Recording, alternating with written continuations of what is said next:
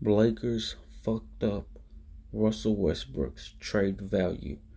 Now, if Lakers really wanted to trade Russell Westbrook, they should have never effed up his value. Once everybody started clowning LA and especially Russell Westbrook, then they I guess you could say his trade value really went down. That's why no teams really want him.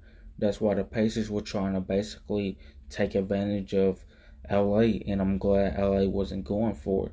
But to be honest, um, again, I don't think Russell Westbrook's being traded even by trade deadline, or they could build up his value again, and then if he's playing well, trade him by the deadline, or if he's playing well this upcoming season, they might just keep him on the team. Personally, that's just what I think. But if they wanted him traded, they should have never fucked up his value. But I feel like now his value might go back up, because I feel like he's gonna do a lot for this season. Peace.